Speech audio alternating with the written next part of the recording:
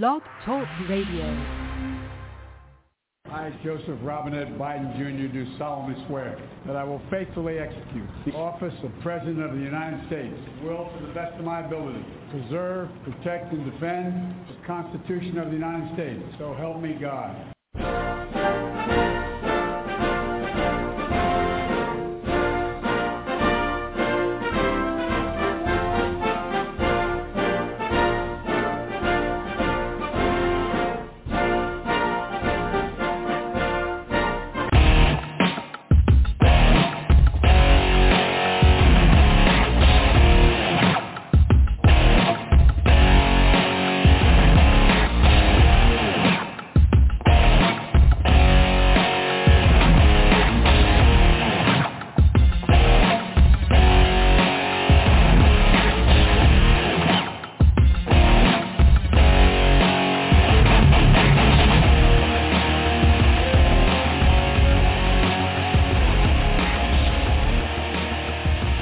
And welcome back to another episode of Liberal Dan Radio, Talk from the Left. That's right. This is your host, Dan Zimmerman, coming at you from New Orleans, Louisiana. To join the conversation, it's area code 914-803-4131. That is 914-803-4131. If you are listening during the live broadcast, you can always leave your call me in at 914-803-4131. If you are also having a free blogtalkradio.com account, you can sign up for that free account, and you can join us on the episode page at blogtalkradio.com/liberaldan. You can sign in, go to the bottom of this episode page, and you'll be able to join us in the chat room and leave your comments, questions there if you don't feel like calling in. If you're watching on TikTok, you can currently ending my pre-show on TikTok. That I try to do at least a couple shows a month. I try to do a pre-show there as well. So if you're currently watching on TikTok and you want to get the full experience, come on over to blogtalkradio.com/liberaldan, and you'll be able to listen to both sides of the discussion if I do get a phone call today. Otherwise, you won't hear any of the commercials or any of the other bits that I play, like Hypocrite of the Week, Words of Redneck Wisdom, etc. But if you're listening after the broadcast, you could always leave your comments, questions, concerns, etc. on the show thread at liberaldan.com, facebook.com/liberaldan, or at liberaldanradio on Twitter. There's also the Liberal Dan Patreon that you could support the show with. Shouts out to Demonox, ex-Demonox, host of The World According to Knox, and also shouts out to Cesar, my good friend out in California, both supporters of the podcast. I appreciate y'all a lot. If you can't afford a monthly subscription, even though it's as low as $3, might get you a shout out as well, or will get you a shout out at least once. If you can't do that, there's always a one-time shot over at Buy Me a Coffee. If you go to liberaldan.com, click on the Buy Me a Cider button, it'll bring you to my Buy Me a Coffee, allow you to make a one-time contribution to the show that way. And if you can't afford anything, I understand it's COVID-19, it's a pandemic. A lot of people are out of work. A lot of people have left the workforce, so to speak. You can always just subscribe to all of my online presence. YouTube is the most important one, youtube.com/liberaldanradio or youtube.liberaldan.com. Either way will get you there. Twitter at Liberal Dan Radio on Twitter, Liberal Dan Radio on TikTok, facebook.com/liberaldan as well. There is actually a facebook.com/liberaldanradio as well, but I haven't been using that. I need to figure out how to utilize both in the best way possible. So there's all that. But first, I do like to start each show with this week's headlines. Former President Mike Pence signed a 7-figure book deal. No news on if he is writing it with Mother or if it will come with crayons to color in the pictures. Michigan is one of 5 states that account for 43% of new COVID cases, despite those cases having only 22% of the population. Michigan had just pulled back its restrictions. The other states are New York, New Jersey, Pennsylvania, and, of course, Florida. In other COVID-19 news, the Texas Rangers had their home opener with no social distancing restrictions and no enforced masking. Can we say super spreader? I know we can. I am sure they will join the other 5 states soon. In other baseball news, Major League Baseball has moved this year's All-Star Game from Atlanta to Denver because of Georgia's new voter disenfranchisement laws. Rumor has it that the GOP wants to start a new baseball team to compete with Major League Baseball. It will never work because the GOP will never leave their base. Coca-Cola and Delta have followed suit with criticisms of the new Georgia law. In related news, this week's Hypocrite of the Week is Senate Minority Leader Mitch McConnell, who said that corporations should stay out of politics. In 2020 alone, Senate Minority Leader Mitch McConnell's Allied Super PAC raked in $475 million from corporations and their CEO. If Senate Minority Leader Mitch McConnell wants to live by the sword, he should die by the same sword. To see who next week's Hypocrite of the Week will be, tune in to Liberal Dan Radio. Talk from the left, that's right. Wednesdays at 8 p.m. Central on blogtalkradio.com/LiberalDan. Today, Senate Minority Leader Mitch McConnell did retract that statement, but the statement still stands as hypocritical, and he only retracted it because everyone jumped on him for being such a hypocrite. Also in related news, the lawmaker arrested for knocking on Governor Kemp's door, Representative Park Cannon, will not be prosecuted for her so-called crimes. Would that make the arrest a false arrest? Finally, more news in the Matt Gaetz scandal is coming forward, including the possibility that he met women from SeekingArrangements.com. Now, while Liberal Dan Radio is pro-sex work, we are also pro-mocking of hypocrisy.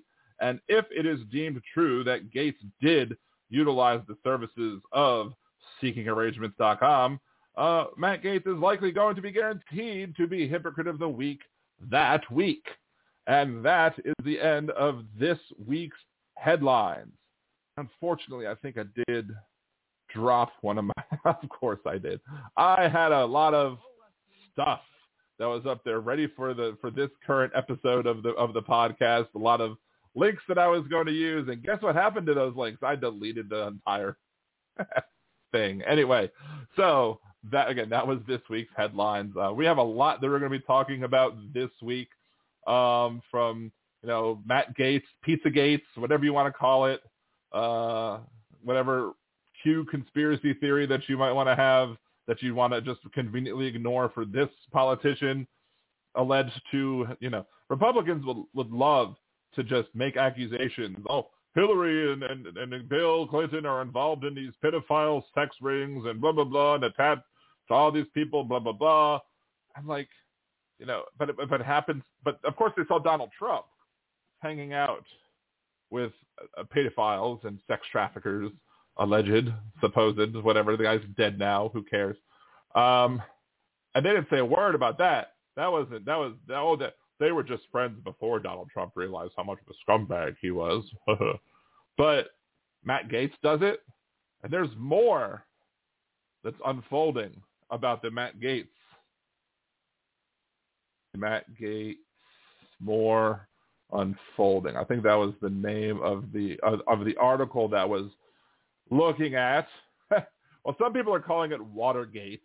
Again, I'm not a huge fan. I think I did my podcast title last week was Watergate as well. And I'm not a fan of the. I'm not a fan of doing it like Pizzagate, Matt Gate, Watergate. Like Watergate was the name of the hotel. Adding gate to the end of it, I talked about this last week. Adding gate to the end of it just doesn't do anything. Like it gate doesn't mean that it's a tragedy. Gate is just the end of the word. It's like my name is Daniel, so it's like if I did something crazy, like if somebody else did something similar, it would be like Brad Earl. Like no, it's stupid. Let's see. Matt Gaetz' trip to Bahamas is part of federal probe into sex trafficking. That's according to CBS News. Let's federal investigators look into it. Bahamas trip Matt Gaetz took allegedly in 2018 or 2019 as part of an inquiry as to whether or not he violated the sex trafficking laws. He was on a trip with a marijuana entrepreneur and hand surgeon named Jason Peloso. Investigators tried to determine if escorts were illegally trafficked across international lines for the purpose of sex with the congressman. Woo! I mean, There's one thing, though. As I said last week on the show, and as I made a TikTok video about this as well, if Matt Gaetz was trying to claim that he was being extorted for money based off of the investigation of sex trafficking that the FBI was doing into his actions.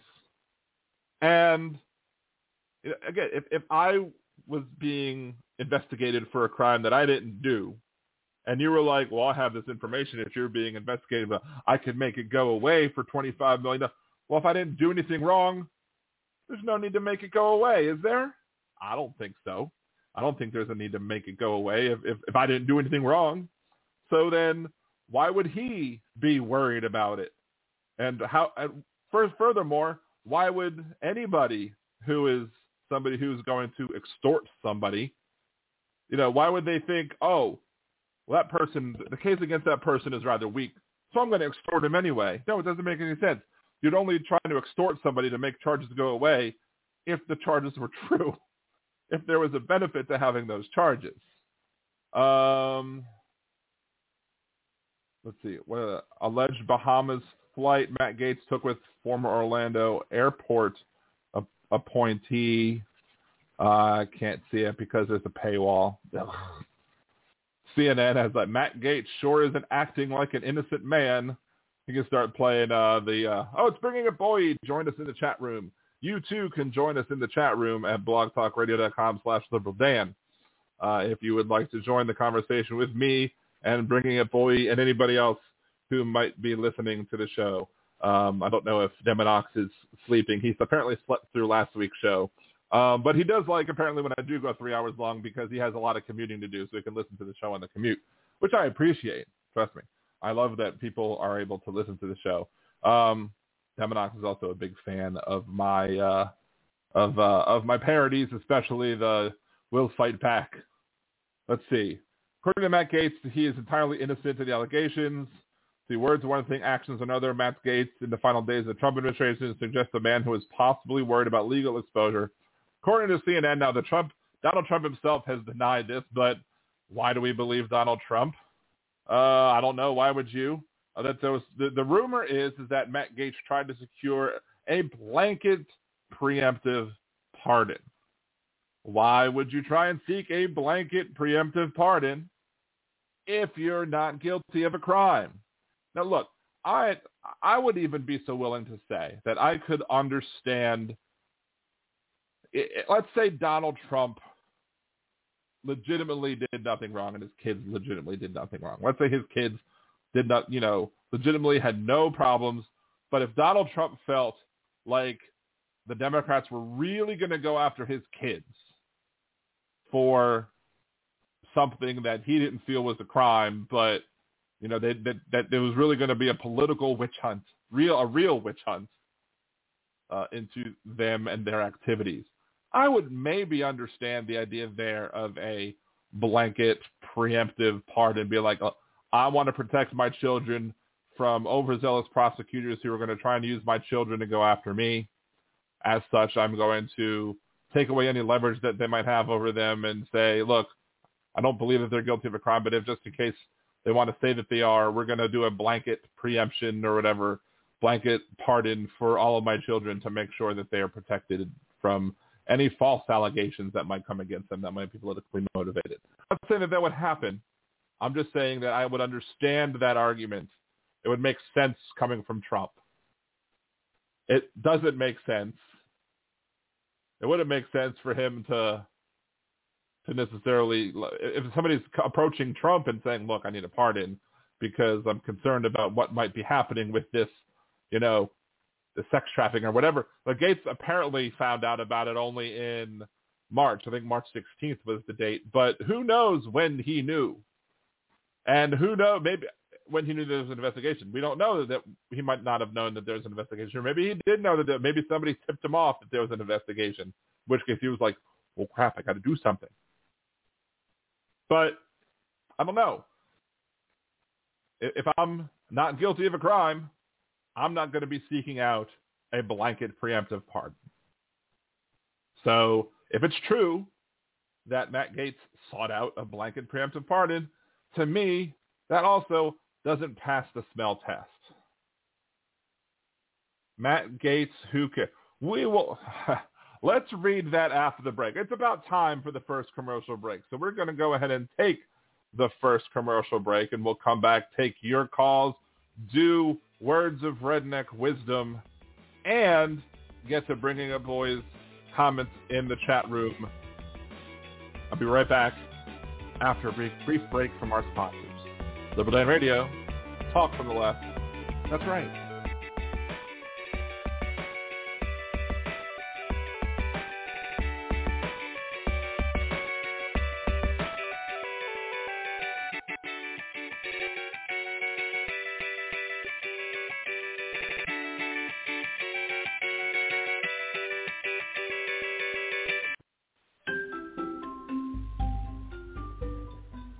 World gone mad. One progressive will do a bad movie trailer guy impression to get you to listen to his show.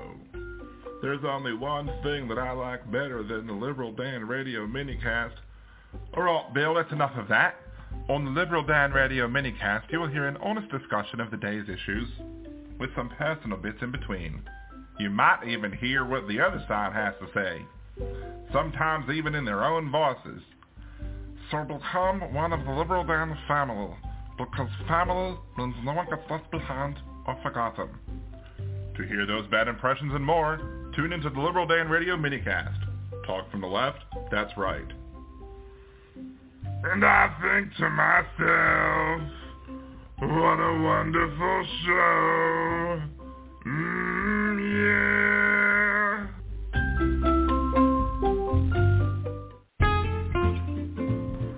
Greetings. This is Nimbus Yosh, host of the Percy Podcast. What is the Percy Podcast? Well, it's pretty much the smoothest talking host you'll ever hear in your life, talking about all kinds of things. Political things, nerdy things, fun things, not so fun things. Go ahead, give a listen, and follow at the Percy Podcast for more updates and information. Why not sit back and take a listen to one of the best podcasts you'll ever hear, and no one else will. Catch you on the tunes. If you enjoy Liberal Dan Radio, there's many ways that you can support the show. You can subscribe to the YouTube channel. You can like me on Facebook or follow me on Twitter or TikTok. And you can become a Liberal Dan Patreon. For as little as $3 a month, you can get a shout-out. Higher levels get the opportunity to vote on what I do next on the podcast, the minicast, or on YouTube. You can even buy commercial advertising or sponsor bits. So go to patreon.liberaldan.com and support the show today. Are you planning a trip to Disney soon? Do you want help avoiding spending mistakes and making the most of your vacation? Then check out budgeteers.com, a new site devoted to helping you get the most mouse for your money. What kinds of tickets should you get? Is the dining plan a good deal for you? Should you stay on grounds or not? Should you buy park hoppers? Many other sites are filled with information about what other people like to do, but Budgeteers is geared to help you make the best decision for you. So check out budgeteers.com or go to youtube.com/budgeteers and help make your trip the best it can be. Budgeteers.com is not a travel agency, and it is not affiliated with the Disney Corporation or any of its holdings. Do you want to set money aside for a rainy day? Do you want to open an account that will give you a savings bonus each month? What if I told you that you can get both and have a chance to win $10 million? Yada is an FDIC-insured bank, and when you go to yada.liberaldan.com, open an account, and make your first deposit, you will get 100 entries into the next weekly drawing. You will also get entries each week you have a balance. So go to yada.liberaldan.com. That's YOTTA.liberaldan.com. Hey there, podcast listeners. This is Deminox, host of The World According to Knox. It's time for Season 2, where I take you on another trip through my world. The world of movies, video games, pop culture, and more. Relate them to the world around you. Don't forget to leave a question for Marscat, and find me on Twitter by the handle XDeminox. That's the letter X like X-Men, DEMINOX. Now enjoy the rest of your podcast.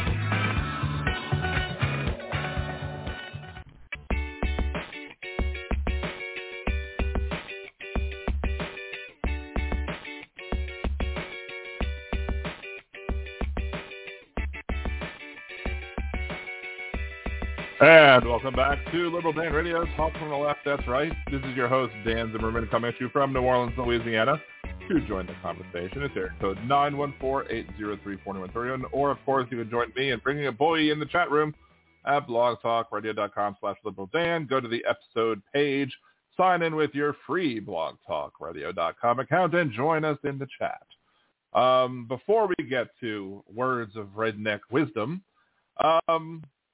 I do want to bring up the other thing that I forgot about from Matt Gaetz, which was that there was a rumor that when he was serving in the Florida legislature, Matt Gaetz made a game where representatives earned points for having sex with aides and interns, and having sex with legislative aides, not having sex while infected with HIV. Be clear about that, but having sex with aides, interns, and married colleagues. So this is a contest that you would have, and if you are somebody's intern and they try and have sex with you, that is bending the lines of consent, if not completely destroying the lines of consent, because if you are somebody superior, you have control and power, while the other person might feel that they're, there was another thing too. There was another, there was something that I saw where there was a bill that was up in Florida when he was in the legislature that was trying to ban revenge porn, like showing other people taking pictures of yourselves. And apparently Matt Gaetz was adamant against that, and he felt that if he had a naked picture of somebody that they had given to him, that was a gift, and that he should be able to use it whenever and however he wants. So he's a scumbag, if that's true. I mean, even if the other allegations are not true, if that's true, he is still a scumbag. Let's look that up real quick just to make sure. Matt Gaetz revenge porn bill. Bring that up. According to Matt Gaetz, this is a paywall. When Florida legislators passed a bill aiming at preventing people from sharing sexually explicit photos of their ex-partners online, then State Representative Matt Gaetz cast one of just 2 House votes against it. So yeah, he voted against a revenge porn bill, and he voted against a sex trafficking bill. And, is Gaetz to take the place of Al Franken? No, Al Franken made an inappropriate gesture at somebody when he was not a congressperson or legislator, and he was forced out by his own party. Doesn't look like the GOP is trying to force out Matt Gaetz. I think Matt Gaetz's stances might make him popular in his district. Who knows? But anyway, before we go on and talk about the next subject that you brought up, bringing up, boy, because it is open lines, I guess I should say open chat rooms as well. We can talk about anything you want, but I was planning on talking about the Derek Chauvin murder case. Let's go ahead and first play.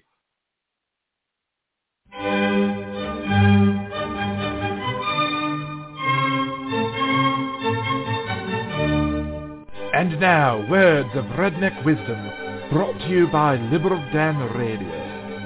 People I meet daily in and out in my business, it amazes me how they, when they speak with me, majority of them believe that the shot is going to resolve everything, and it's sad that that's the mindset that they take in from the news media, which is far from the truth, because I present to them that have they resolved the flu issue? Have they resolved the pneumonia issue? Have they resolved all these infections, which that's all it is your body gets? No, they have not.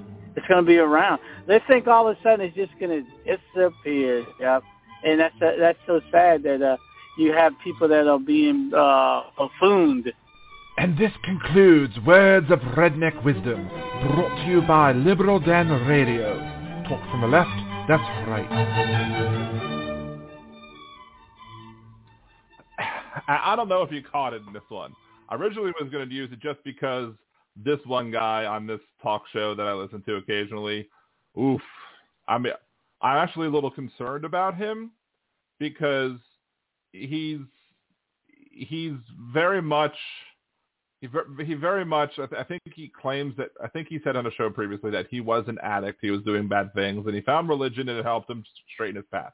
And look, if you find religion and it helps you straighten your path out, it helps you become a better person, I'm not mad at you for it. Good for you. Whatever works for you works. Now, if you start wanting to try and force others to follow the path that you're following, then we have problems. But if he was able to use religion to straighten his path and to set things right, good. But hearing his voice here and then hearing his voice other times when he's called into the show, I'm concerned that maybe his path is not so straightened anymore, in that he could be back on a wagon of some sort. I don't know. It's just what it sounds like. But the thing that got me and thing that convinced me to use this clip for Words of Redneck Wisdom was the fact that he made the comment that people just believe that this, i.e. COVID virus, will just disappear, and that's like buffoonery or whatever. It's buffoonery to believe that this virus is going to disappear. Who said that the virus was just going to disappear? Who said that? Who is the one that said that the COVID-19 virus was just going to disappear? You know, it's called science. Oh, that's right. It was Donald Trump. So now, this guy, Zach from Pearl River, he believes that it's buffoonery to believe that the virus is just going to go away. Even though his hero, Donald Trump, said that the virus was just going to disappear like a miracle. It is what it is. Thank you, Donald, for your helping. Yes. That's why, nobody's saying that the virus is going to completely go away just because of the shot. But if enough people get the shot, the vaccine will then slow the spread of the virus, which makes it easier to handle, easier to deal with, and makes it much less likely that people are going to die from the virus, which is something that you want to do. You want to make sure it's less likely that people are going to die from the virus. I think there will be a national holiday that the COVID hoax is what it is. What? I don't understand what that says. Do you think that there will be a national holiday that the COVID hoax is what it is, a hoax? I don't like. Are you asking me, bringing a boy, if I believe that there's going to be a holiday over a hoax or a holiday celebrating the hoax? Or I don't get what that says. So I say. Anyway, it's almost that. We'll take a break at like 20 minutes till, I guess, and we'll talk a little bit about. I don't understand what that means. It doesn't make sense to me. No, I don't think they're going to make a national holiday over a hoax. I don't know if they're even going to make a national holiday over the fact to mourn the loss of, what probably will be at least 600,000 dead by the time the summer is over with, if not more. We're at 560,000 already. I'm sure there might be there have been already some moments of silence and prayer or whatever that has been led by leaders over the people in this country that have passed away from COVID. It's not a hoax. Not a hoax whatsoever. But anyway, so circling back to bringing a boy's second comment in the chat. Who cares about Matt Gaetz? How about Derek Michael Chauvin being not guilty? Evidence shows the knee on the back, not the neck. Boy, don't you feel duped. No, I do not feel duped because you should feel duped. Why should you feel duped? Because you saw one clip from one angle from the defense showing that at one point in time that the knee was on the back or between the shoulders and was not on the neck. And if you watch the case, I haven't watched the entirety of the case. I just started a new job the other day, so I have had to focus on that. I've had to do other things that have made it so that I can't watch the entirety of the job or entirety of the case as it goes on. But I have watched some, and part of what I did watch is that the examination and cross-examination of the chief of police. And the defense, when they were cross-examining the chief of police, showed this one video from the camera of one of the other officers involved in the murder of George Floyd, showing that at that one moment in time, like Whitney sings, one moment in time. Anyway, that one moment in time, there was a shot that had the knee between the shoulders as they were getting ready to roll him over, as I think the EMS was just rolling up to get there. Like some article said that here's Derek Chauvin's knee never left George Floyd's neck. I mean, if you're going to take that as being like a 100% truthful statement that, he did, that means that his knee would still be on his neck. So no. But Derek Chauvin, when the prosecution came back around and re-questioned the chief of police after the defense was trying to make the point, see, look, defense, look, here's one picture, moment in time, where the knee was between the shoulders. So, and you'll admit that the knee was between the shoulders in this one moment of time. And the guy was like, yes, I admit that at this point in time, the knee was between the shoulders.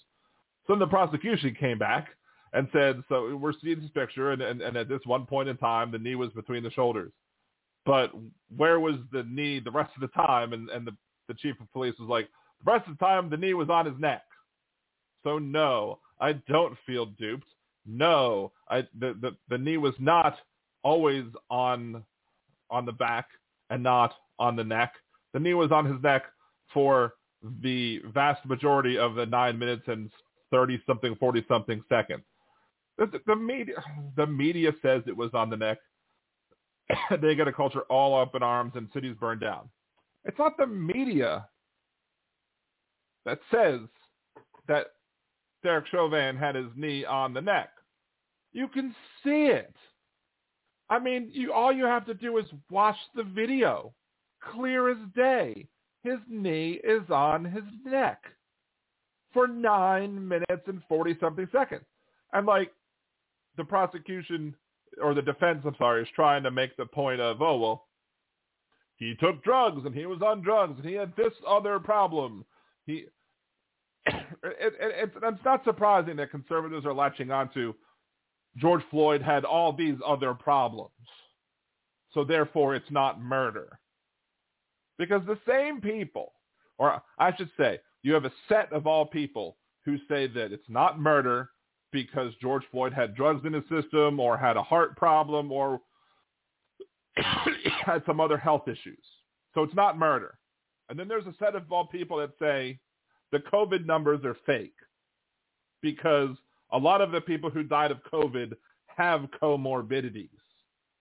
Well, the intersection of those two sets is very big because I'm sure most of the people that say one say the other because they just can't grasp in their heads that, like, if somebody, another point I bring up in this thing is like somebody who gets HIV. A lot of the people who catch HIV and when they die, a lot of the deaths, I don't know if it's most or more or whatever, but there's a significant number of deaths for people who have HIV when they die of pneumonia. So are you going to say, well, he didn't die of AIDS, he didn't die of HIV, by being infected with HIV, he died of pneumonia. But he got the pneumonia because he had HIV. That's the thing. Whether or not those other health issues that these people have who die after getting infected with COVID, whatever those other comorbidities, however much they aided the death, it's still, if they wouldn't have gotten COVID, those issues might have been well managed and they might have lived 10, 20, 30 years more. So it's correct to then say that the COVID killed them, even if they had other conditions that they were dealing with. So even if George Floyd had a drug in his system, even if George Floyd had previously done drugs, even if George Floyd had some other health condition, had Derek Chauvin's knee not been on George Floyd's neck for 9 minutes and whatever many seconds it was, had that been the case, then guess what? Guess what? He would have died. There's no evidence to show that George Floyd would have died that day, except for the fact that he had somebody's knee on his neck for 9 hours and 42 seconds or whatever. That's why it's ridiculous. That's why all these other things are non sequiturs. Don't lean on the person's neck for 9 hours and 42 seconds, or 9 hours. I'm sorry. 9 hours is wrong. 9 minutes and 42 seconds. Is it 29 seconds? 9 minutes and 29 seconds. So it's 9 minutes. Let's see. Former officer knelt on George Floyd for 9 minutes and 29 seconds. That's the amount of time. At some point, maybe, because as the defense brought up in the case, that police officers are allowed to improvise. Police officers are allowed to improvise with force in order to restrain or detain an individual. So maybe 1 minute on his neck would have been justified, would have been enough. Maybe 2 would have been enough to subdue. But there was some point where he was required, as the testimony has been given, that he would have been required to have given aid. Whatever medical training they have, he would have been required to have given it to help to resuscitate him or to stop killing him. It's ridiculous. Let's see.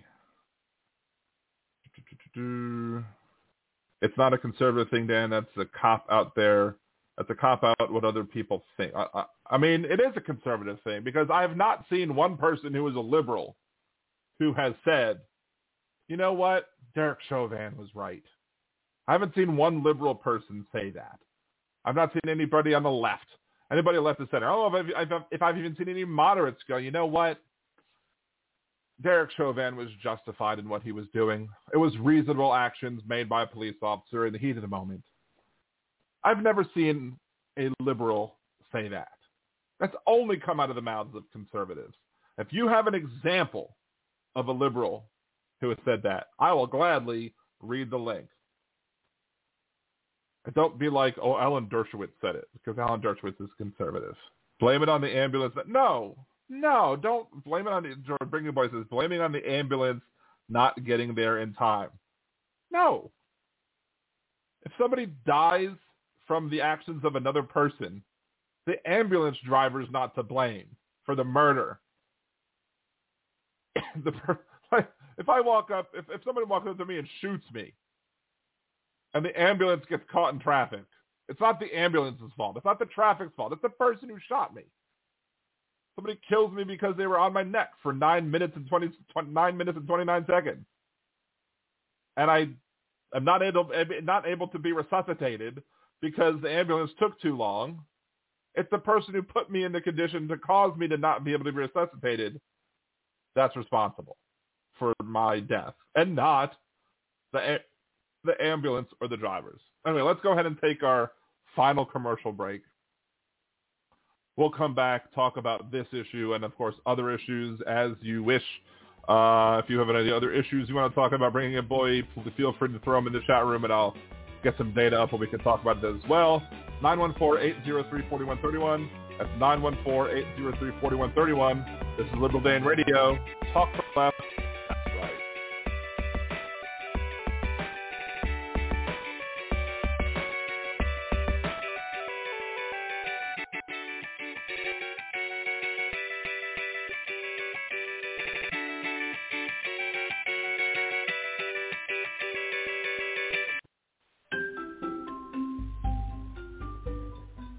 World Gone Mad. One progressive will do a bad movie trailer guy impression to get you to listen to his show. There's only one thing that I like better than the Liberal Dan Radio minicast. Alright, Bill, that's enough of that.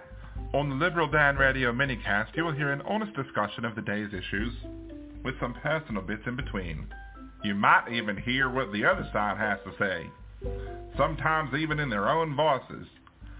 So become one of the Liberal Dan family, because family means no one gets left behind or forgotten.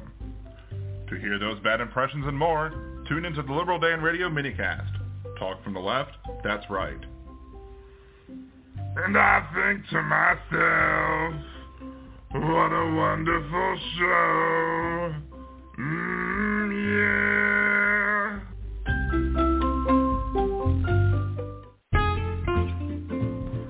Greetings. This is Nimbus Yosh, host of the Percy Podcast. What is the Percy Podcast? Well, it's pretty much the smoothest talking host you'll ever hear in your life, talking about all kinds of things. Political things, nerdy things, fun things, not so fun things. Go ahead, give a listen, and follow at the Percy Podcast for more updates and information. Why not sit back and take a listen to one of the best podcasts you'll ever hear, and no one else will. Catch you on the tunes. If you enjoy Liberal Dan Radio, there's many ways that you can support the show. You can subscribe to the YouTube channel. You can like me on Facebook or follow me on Twitter or TikTok. And you can become a Liberal Dan Patreon. For as little as $3 a month, you can get a shout-out. Higher levels get the opportunity to vote on what I do next on the podcast, the minicast, or on YouTube. You can even buy commercial advertising or sponsor bits. So go to patreon.liberaldan.com and support the show today. Are you planning a trip to Disney soon? Do you want help avoiding spending mistakes and making the most of your vacation? Then check out Budgeteers.com, a new site devoted to helping you get the most mouse for your money. What kinds of tickets should you get? Is the dining plan a good deal for you? Should you stay on grounds or not? Should you buy park hoppers? Many other sites are filled with information about what other people like to do, but Budgeteers is geared to help you make the best decision for you. So check out Budgeteers.com or go to youtube.com/Budgeteers and help make your trip the best it can be.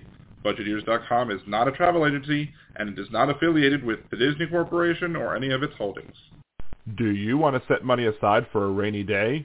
Do you want to open an account that will give you a savings bonus each month? What if I told you that you can get both and have a chance to win $10 million? Yada is an FDIC-insured bank, and when you go to yada.liberaldan.com, open an account, and make your first deposit, you will get 100 entries into the next weekly drawing. You will also get entries each week you have a balance. So go to yada.liberaldan.com. That's YOTTA.liberaldan.com.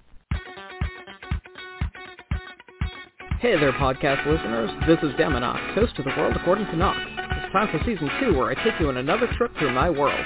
The world of movies, video games, pop culture, and more. Relate them to the world around you. Don't forget to leave a question for Marscat, and find me on Twitter by the handle XDeminox. That's the letter X like X-Men, DEMINOX.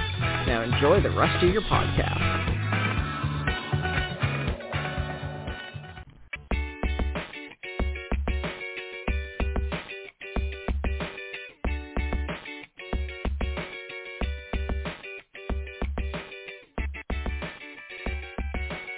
And welcome back to Liberal Dan Radio, Talk from the Left, that's right. This is your host, Dan Zimmerman from New Orleans, Louisiana. Again, to join the conversation, we got, that's 914-803-4131. We do have a caller on the hold. I do want to do one quick shout out, and then we'll play the Just Money Minute, and then we'll go to the caller. And then again, shout out to my little brother, the host of the most, Nimbus Yosh with the Percy Podcast, who is still recovering, not feeling 100%. He was hospitalized for the COVID. He caught the Rona. And he's still not feeling, even though he's out of the hospital, he's still not feeling up to doing a podcast at this point.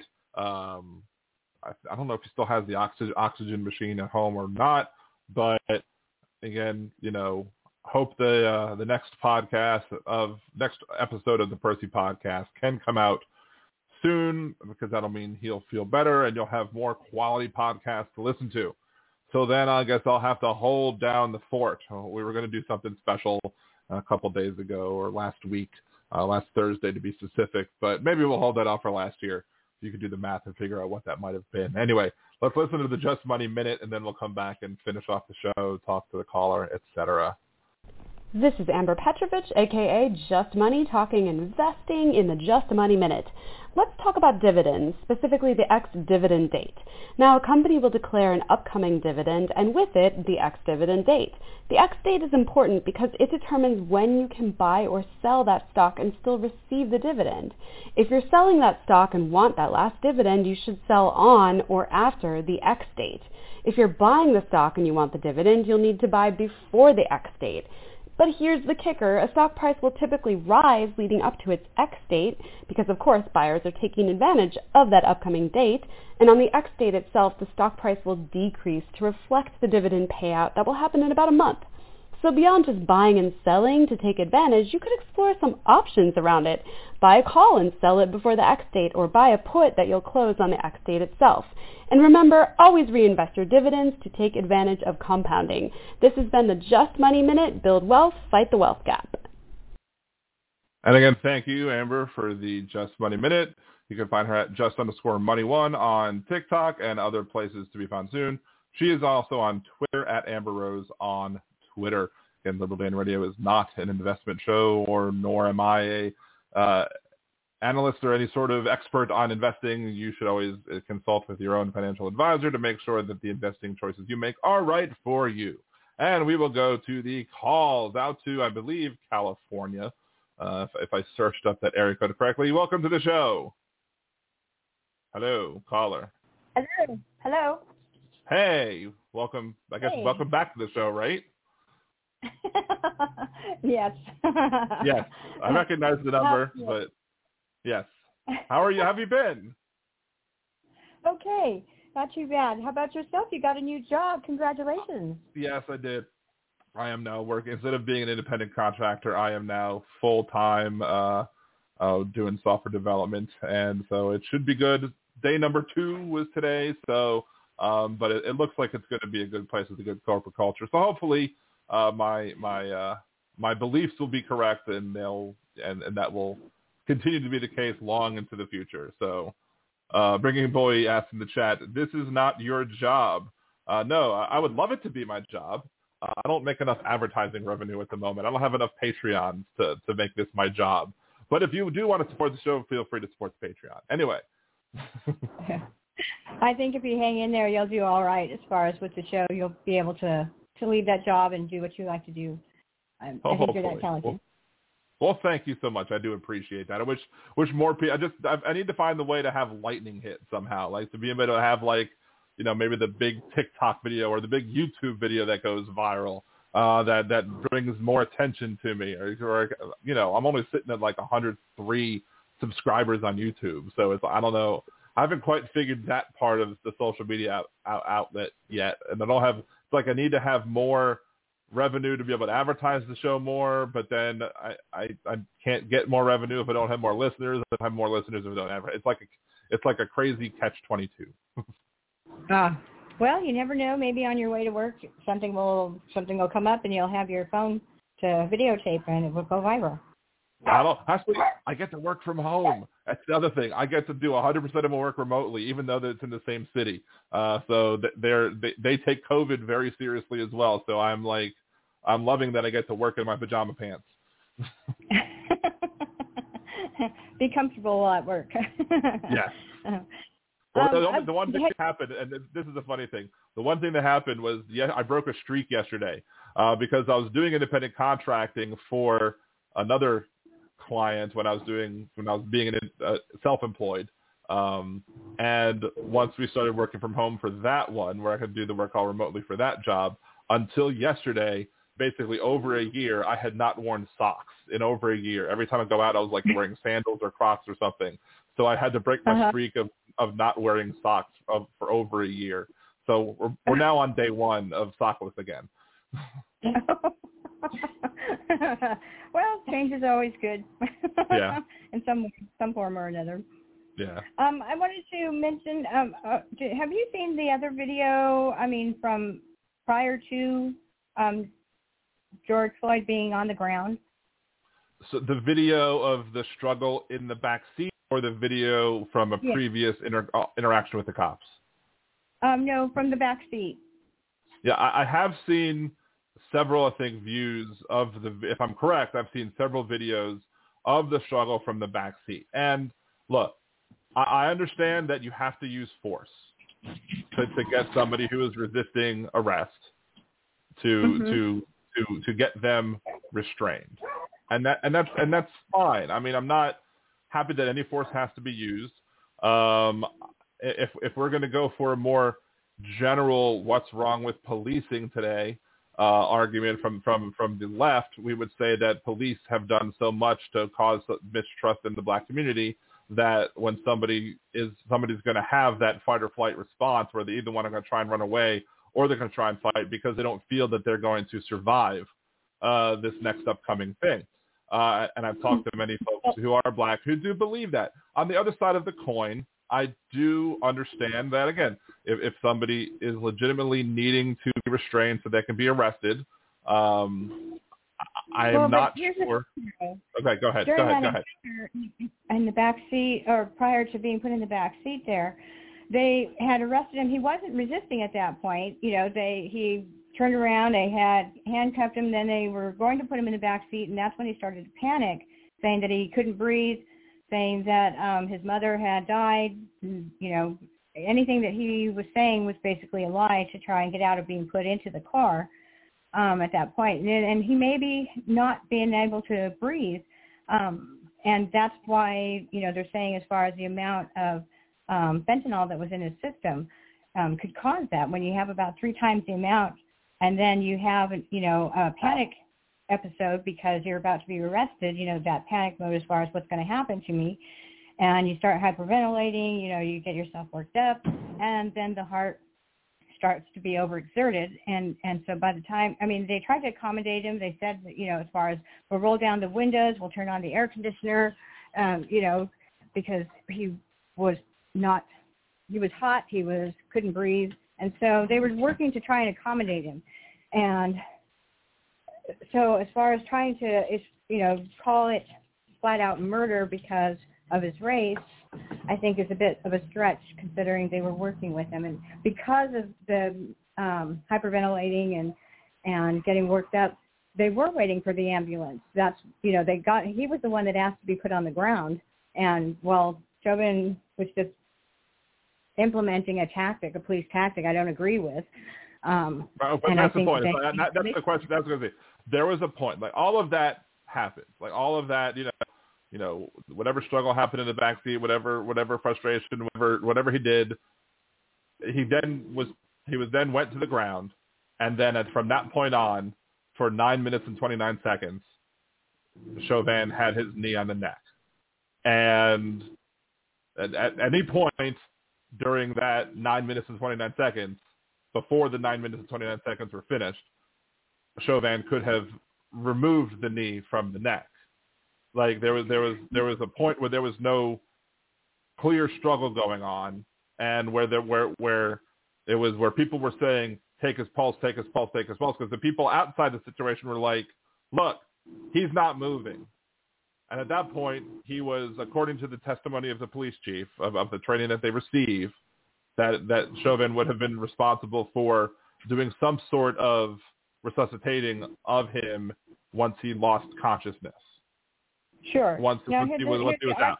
And so the thing is that his choice, it was a choice that Chauvin made to continue to be on the neck for 9 minutes and 29 seconds. And that's why he's being charged with that, because he made that choice.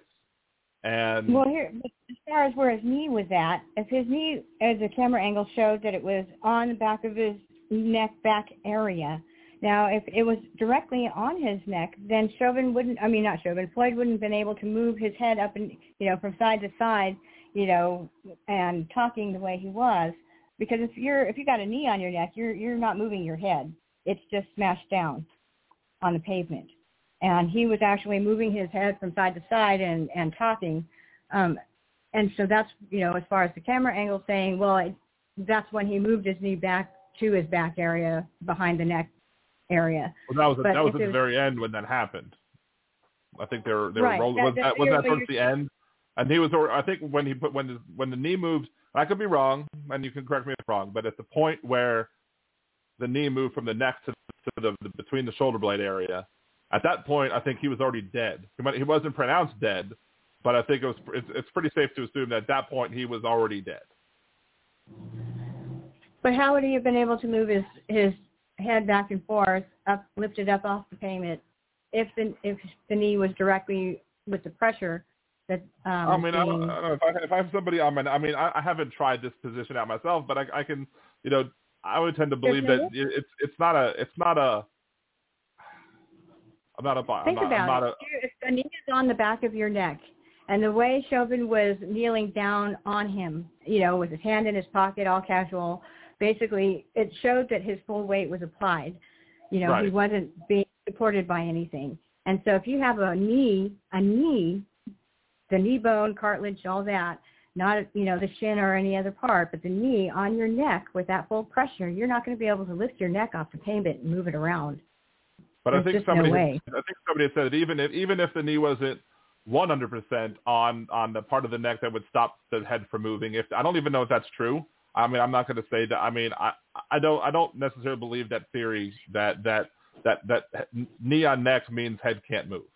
I don't necessarily accept that, but I mean, I think somebody even said like there was some expert. I don't know if it was a expert who was giving testimony or if it was an expert describing the testimony that said even if the knee wasn't like 100% directly on the neck, cutting off everything, but if it was cutting off like 90% of the oxygen instead of 100% of oxygen, at some point that also would have killed somebody because you're not getting enough oxygen to survive. So you're it's eventually going to cut off your circulation, cut off your oxygen, and then make you die after too long of a time. Which is probably the fact that he was saying things and talking shows that, okay, first of all, that the airway wasn't 100% constricted. Fine. The airway wasn't 100% constricted, and so maybe it wasn't maybe the blood flow wasn't 100% stopped, which is probably why it took more than like 2 minutes for him to pass. But at some point, it passed. So that's the thing. It's like, what. So if you don't believe that Chauvin is guilty of murder, is there a crime that you believe that he should be found guilty of if it's not murder?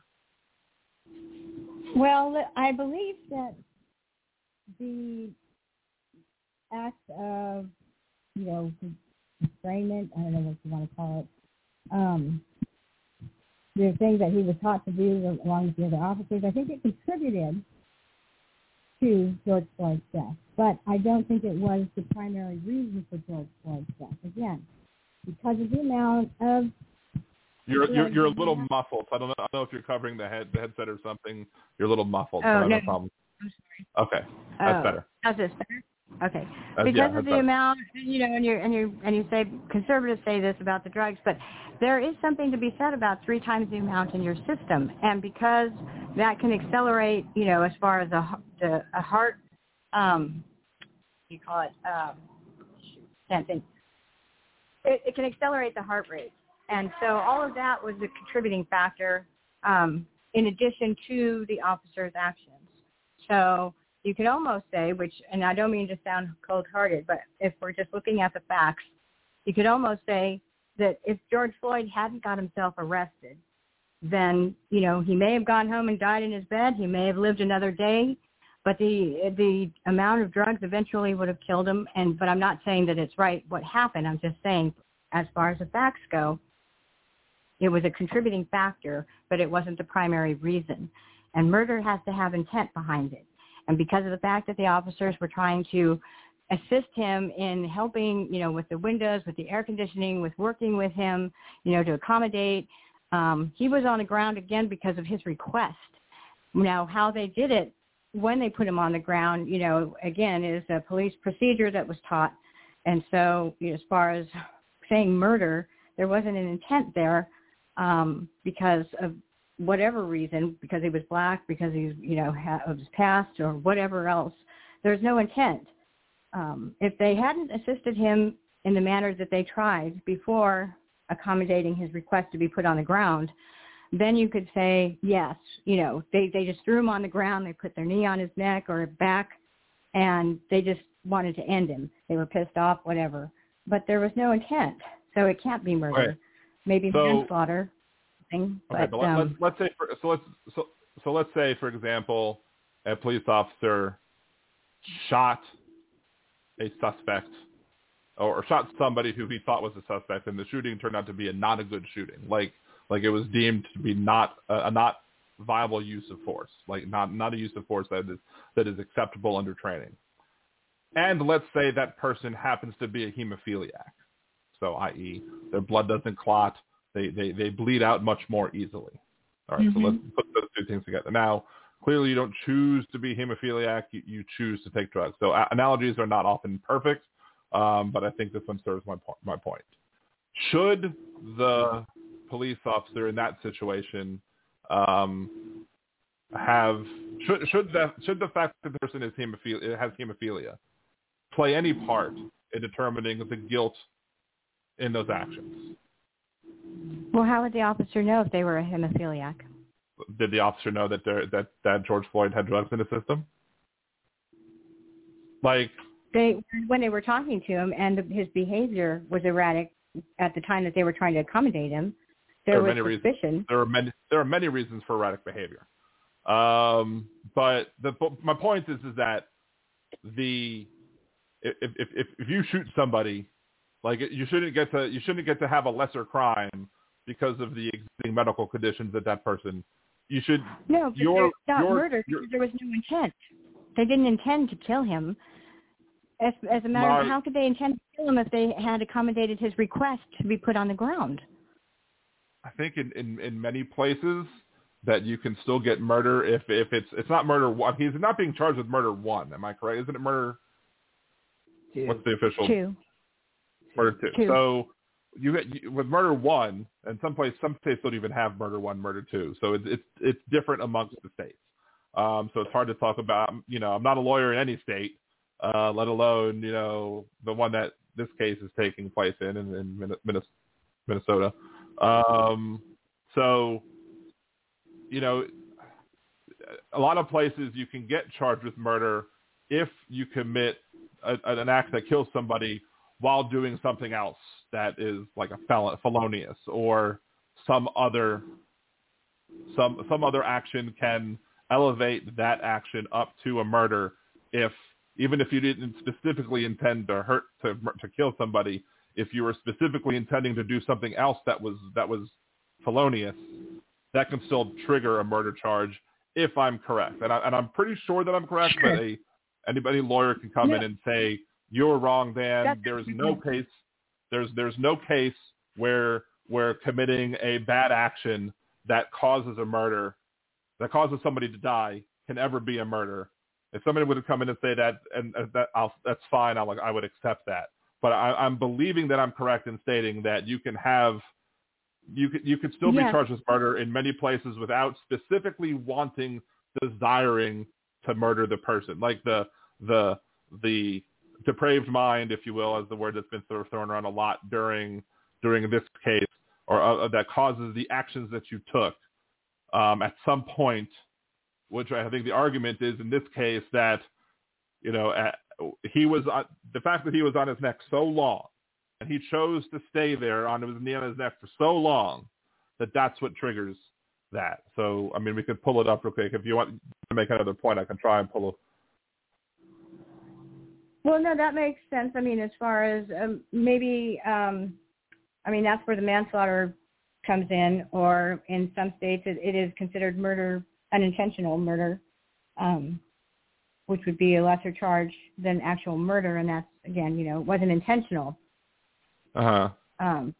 So, it's kind of, it's a slippery slope in the sense that he did what he was trained to do. So should the police department be at fault for training police officers to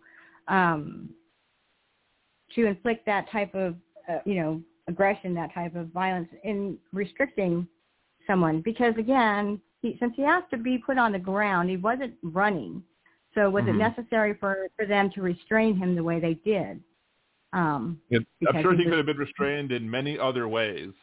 So here's the description of the charges that Chauvin has. The first one is second-degree unintentional murder. That's the most serious charge according to Newsweek. Let's see, up to 40 years. Minnesota guidelines state that it would be between 10 years and 9 months to 50. So basically 11 to 15 years would be the recommended case. In order to gain a guilty conviction, Minnesota legislators state prosecutors must prove Chauvin caused Floyd's death without intent to affect the death of any person while committing or attempting a felony offense other than criminal sexual conduct in the first degree or for violence with a drive-by shooting. So he doesn't have to intend to murder to kill him, but again, as I was saying, you can be committing another felony offense that causes a death or causes the death of a human being without intent to effect the death of the person while intentionally inflicting or attempting to inflict bodily harm on the victim when the perpetrator is restrained under an order of protection or the victim is a person designation to receive protection under the order. So that. But he didn't intend to commit harm if he was doing his job, unless when they're trained, they're told this is what you do in order to commit harm. Well, but according to the police chief, that's not what he was trained to do. He would have been trained at some point. At some point, the pressure on the neck surpassed what they were trained to do. So they also have third-degree murder, which is the charge of third-degree murder. In addition to manslaughter, reflects the gravity of the allegations. Let's see, blah blah blah blah. Whoever, without intent to affect the death of any person, causes the death of another by perpetuating an act eminently dangerous to others and evidencing a depraved mind without regard for human life. So that's where the depraved mind comes in. So you don't have to have the desire to kill the person, but you're taking an action that's dangerous to another, i.e., knee on the neck, without regard for his life. And there's that. And then you also have secondary manslaughter, which just requires culpable negligence, whereby the person creates unreasonable risk and consciously takes the chances of causing death or harm to another. So that's as this article at least explains it. So, it's good in my mind that they gave him the charges. They're allowing the jury to consider any of those three because oftentimes I find that sometimes prosecutors can be overzealous in what they charge and then try and swing for the fences, to use the baseball metaphor, and then strike out because they saw this nice big juicy looking hanging curveball over there that cuts in at the last second and they strike out. So right. So the fact that the jury has the option to choose between manslaughter, secondary manslaughter, third-degree murder, or secondary unintentional murder is a good thing in my mind, because if in the minds of the jury they can't agree on second-degree unintentional murder, they could still potentially find that his actions were still felonious of some sort. But at least the description in what Newsweek says does seem to back up my explanation, my belief that you don't need to have the intent to kill somebody to still be charged with murder. Specifically with the third-degree murder, you don't even necessarily have to have the intent to do the harm. You just are doing the harm without regard without regard for the human life with the actions that you're taking. And that's probably one of the arguments that the prosecution is going to make, is that Mr. Chauvin had no regard for his life by resting on his neck with his knee, with the full weight of his body for 9 minutes and 29 seconds. So, hold on. I completely ignored bringing employee there as we were talking. I mean, I hope you can excuse me bringing employee for doing that. We were having such a good conversation. So, that's the other thing. It's like that store apparently has received a lot of counterfeit bills. I guess the owner went under his register and showed a stack of counterfeit 20s that they'd received. That of course the business has to eat as their whenever they accept it, because they can't get compensated for it. But a fake 20 enough for the actions that was taken. I can't.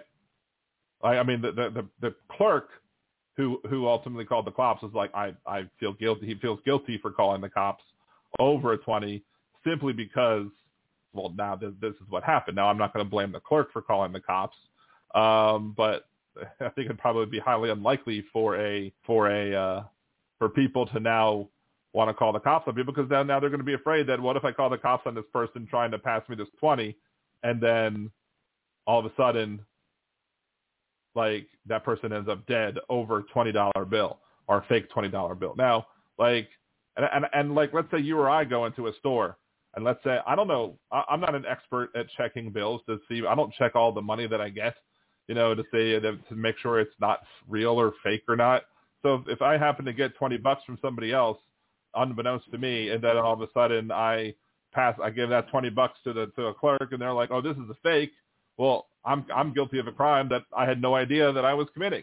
So it's like, and are we really going to be putting people's lives into should we really be putting people's lives into danger because a 20 was passed, even if we don't know if the intent was to pass a 20 or that was fake, or if that was the 20 that he happened to have. The situation, though, with George Floyd is different than if you or I or anybody else were to, unbeknownst to us, pass a counterfeit $20 bill or whatever denomination at that point. It is the clerk's job to report it.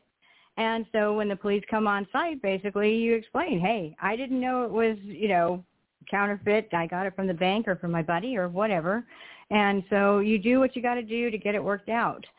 But in George Floyd's case, there was resistance. There was he wanted to jump into his vehicle and take off, and regardless of whether or not black people are afraid for their lives anytime they encounter a police officer, well, the lifestyle that he led, eventually that would have put him in an encounter, whether he got picked up for drugs or, he was arrested for, putting that lady at gunpoint, that pregnant lady. He didn't lead the greatest lifestyle. His choices led to his death. And that's the bottom line. As cold as that may sound, when you make bad choices in life, you get what you get. See, that does sound pretty cool. Let's see. Trying to see. Let's see. I'm trying to find this other thing that you brought up. I mean, is there? I don't know. To me, it's just somebody's past actions, unless they're known, right?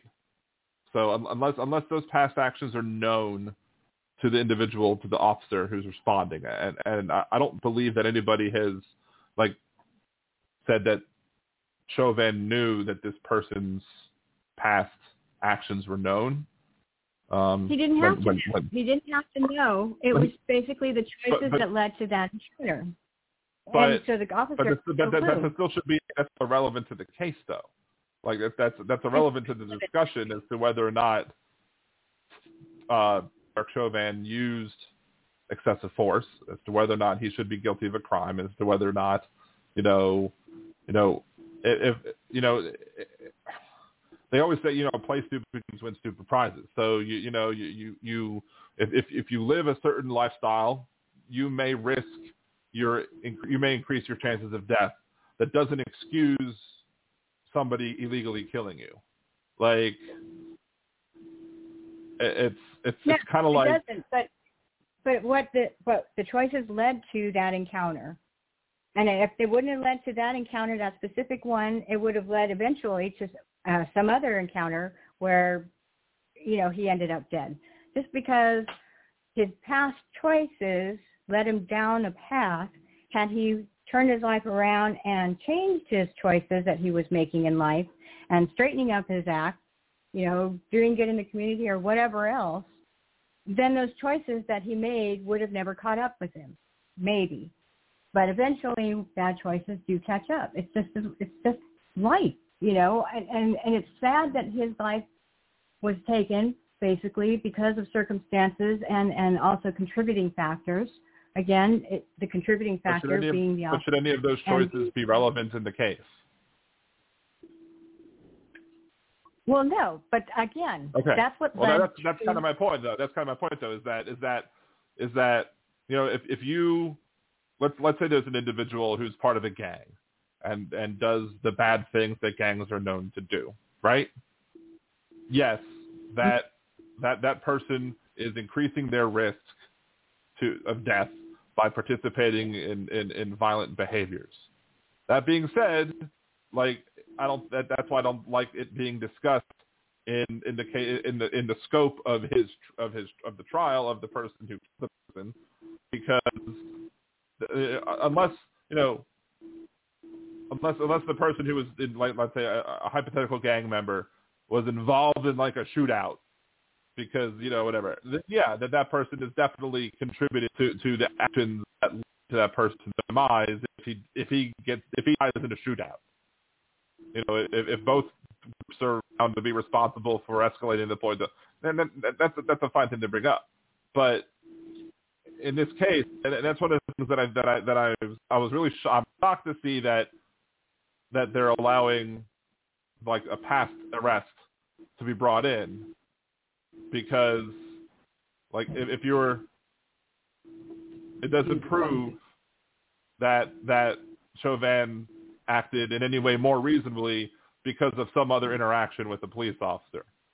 So are there cases where like you can't bring up like that makes people a bad witness, let's say in a criminal case? Sure. There are probably examples where it's like if somebody lied about something happening X amount of times and then the person, you know, is trying to say, well, this really happened this time, then you might look back and say, well, you lied about the same thing, like Boy Who Cried Wolf, the whole Boy Who Cried Wolf thing. Or although unfortunately there are too many people who tend to believe that the Boy Who Cried Wolf means that you should believe them the next time, because what if they're telling the truth at some point? But that's a whole other story of the people who get the wrong lesson from the Boy Who Cried Wolf. But at the end of the day,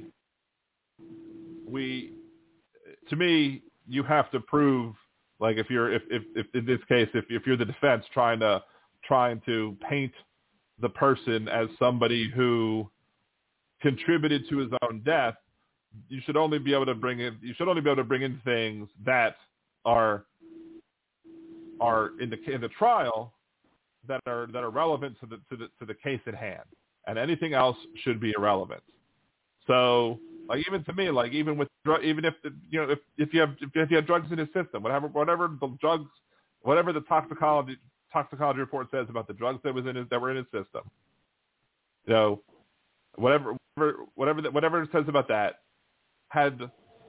there's no evidence to say that George Floyd would have died right then and there in that situation had he just been giving a summons to report to court for passing a fake 20 and be left to go on his way. That if he would have just have said, you know, look, you know, but no, instead of that being given a summons to come to court for passing a fake 20, he got a knee on his neck for 9 minutes and 29 seconds. So you would have to show to me that the defense would have to prove two things to me for me to believe the amount of drugs in the system was relevant. The defense would have to do one of two things. They would have to say, somebody else, they would have to have some expert that would say a person with no drugs in their system would still be alive today after 9 minutes and 29 seconds of pressure from the knee on the neck. Or they would have to come in and say, even without the knee on the neck, George Floyd would have died right then and there, and the knee on the neck had nothing to do with it. Like there was nothing about the knee on the neck that caused him to die. Like that's what you would need experts to say to say that the drugs were responsible for his death, and therefore the knee had nothing to do with it. But because I don't think that evidence exists, I don't think that you have a situation where you're going to be able to say a person who had no drugs in his system would still be alive today after 9 minutes and 29 seconds of pressure on their neck, or if you'd be able to say that with 0 seconds of pressure on his neck, that person still would have died with that amount of fentanyl in the system or whatever. I don't think that evidence exists. So that's why, to me, it's not relevant, because the actions of Chauvin then ultimately caused the death, even if his system was weakened by past decisions or current conditions. Just like I would say that if somebody with hemophilia was shot by police and the shooting was not a justified shooting, that the ambulance didn't get there in time because he had hemophilia. Well, that's not the fault of the ambulance driver. That's not the fault of the person who has hemophilia. It's the fault of the person for causing the blood to get lost in the first place. So, well, I look at it like this. At the point where they had initially cuffed him and were going to take him to the station, arrest him, they wanted to sit him in the back seat, and he didn't want to get into the vehicle. And so, again, accommodating him. Had he just sat in the vehicle and went down to the station, because since they were accommodating, they were being nice, they weren't aggressive with him or anything at that point. He should have sat down in the vehicle and went, but he didn't. He was agitated, again, because he's tripping out because of the drugs. At that point, they could have actually just slammed him in there and said, too bad for you, we're going down to the station. But they didn't. He wanted to walk around because he needed to get air. He was talking. He was walking. He was handcuffed, but he was walking. They were close by him, but he was walking around. He's like, I need to get down on the ground. I need to be put on the ground. So they put him on the ground at his request. So whether or not what happened afterwards, is almost irrelevant, because that training that they had that was put in place at that point to hold him down. But upon initial arrest, everything that they could to accommodate him. I don't know of very many officers that would accommodate you as far as if you're saying you're hot or this or that, or you can't breathe. We'll roll down the window. You want us to turn on the air conditioner, anything that they could to accommodate him. And he did not want to go into that vehicle, and he requested to be put on the ground. It's like, okay, so he should have sat and he should have went. A bad decision on his part, but he was tripping balls. There's no, I mean, at that point, you have to look at this person. Are you mentally ill? Is he on something? We don't want to aggravate the situation, so we're not going to press him. We're just going to try and let him calm down. We called an ambulance. They're on their way, and it's a very, very hectic, traumatic situation, because, you've got not only witnesses or people all around, but you're trying to get this person calmed down to a reasonable degree to where you can transport them to, the station, the jail, or wherever he's going. But they weren't aggressive with him initially, and so he chose not to go into that vehicle. He chose to be put on the ground. Yes, maybe now they're changing it in the court today. I heard the prosecutor actually retract as far as take steps back on that neck. He called it the neck back versus just the neck, where they were on that originally, pressing on that neck. And so they're walking that back a little by calling it neck back now. So I think they're realizing. Neck back, or they're saying the back of the neck? The neck back. I'll have to play it and hear it again. I just brought it up, but there's no closed caption, so I don't want to play it too loud. But yeah. Anyway, so that's where I'm coming from on that. If they, if that previous episode didn't happen with him, where they were trying to accommodate him, and even if he has to be put down on the ground, the situation just escalated. There was just a lot of mitigating circumstances that contributed to his death. So, it could be considered, as far as unintentional murder. That's, because he didn't mean to do it. But again, it wasn't solely on the officer. It was a contributing factor, I think. But even that, but everything that comes into it, and I did let you have a good long time to speak about that, and without interrupting, because I wanted to make sure you got your point out. Thank you. Yeah, you're welcome. But still, the point is that there's, I think what's going to trigger potentially even the unintentional murder too, is the fact that there was some point there in that 9 minutes and 29 seconds where the knee was no longer necessary. or at least a break could have been given at that point to be like, hey, are you going to stop resisting? We'll wait for the ambulance or whatever if you're having medical distress or whatever, but we're going to take the knee off the neck and still restrain other parts of him. You could still, have the hands restrained. You can still have pressure on other parts of his body that aren't going to constrict his breathing. And at that point, the situation could have changed. But he still kept the knee on there. And that's ultimately the thing that I believe should be the problem that the defense is going to have in fighting this, because for as long the length of time that knee was there is going to be the ultimate thing that probably locks him up. And I say that with trepidation because I really don't have faith in our justice system that this justice system is going to put away this cop. Because all it takes is one.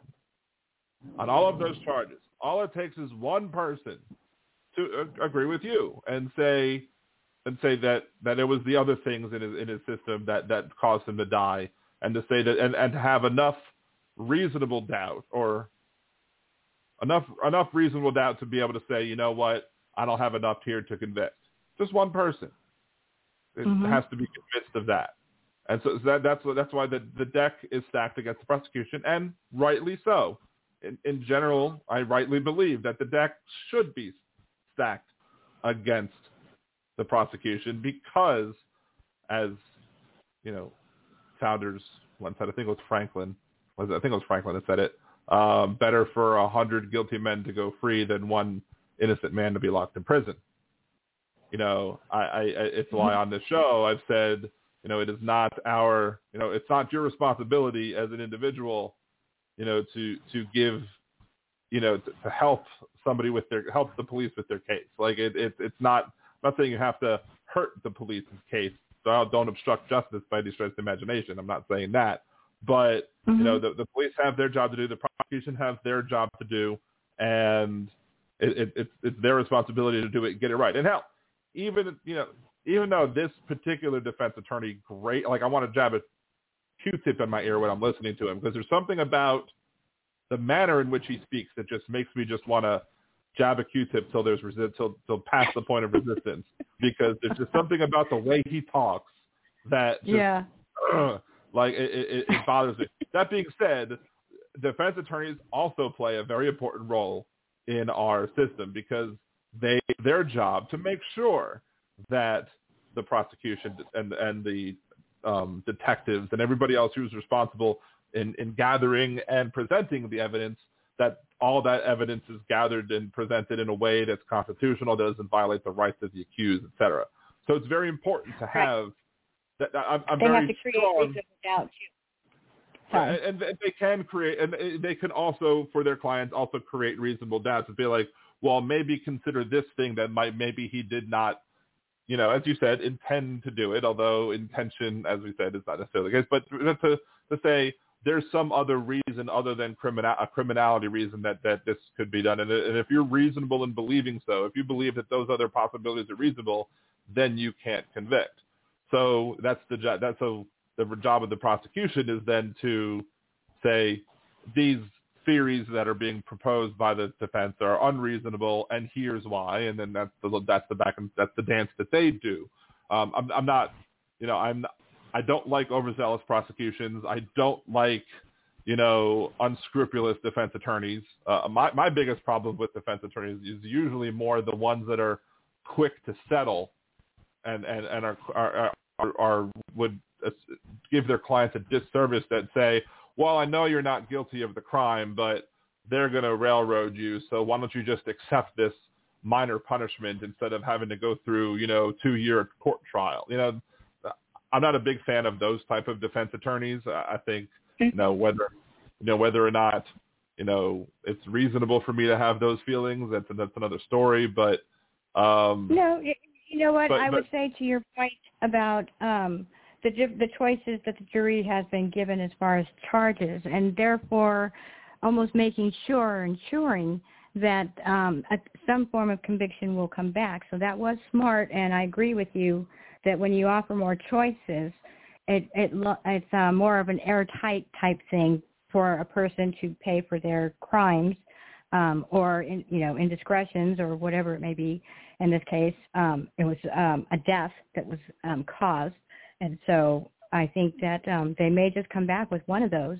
And I agree with you. More choices are better, so you don't box in the jury, to say yes or no as far as jail, no jail type thing. So to your point, yes, I totally agree with you. More choices are better. Look, I don't think that anybody on that jury should be making a decision of, well, we have to come back with this or else there's going to be unrest. Although I don't believe that there are going to be people. I think there are going to be a lot of people who are unhappy if they only come back with manslaughter as well. I don't know to the point of torching things, as Bringing a Boy has been saying in the chat or whatever. I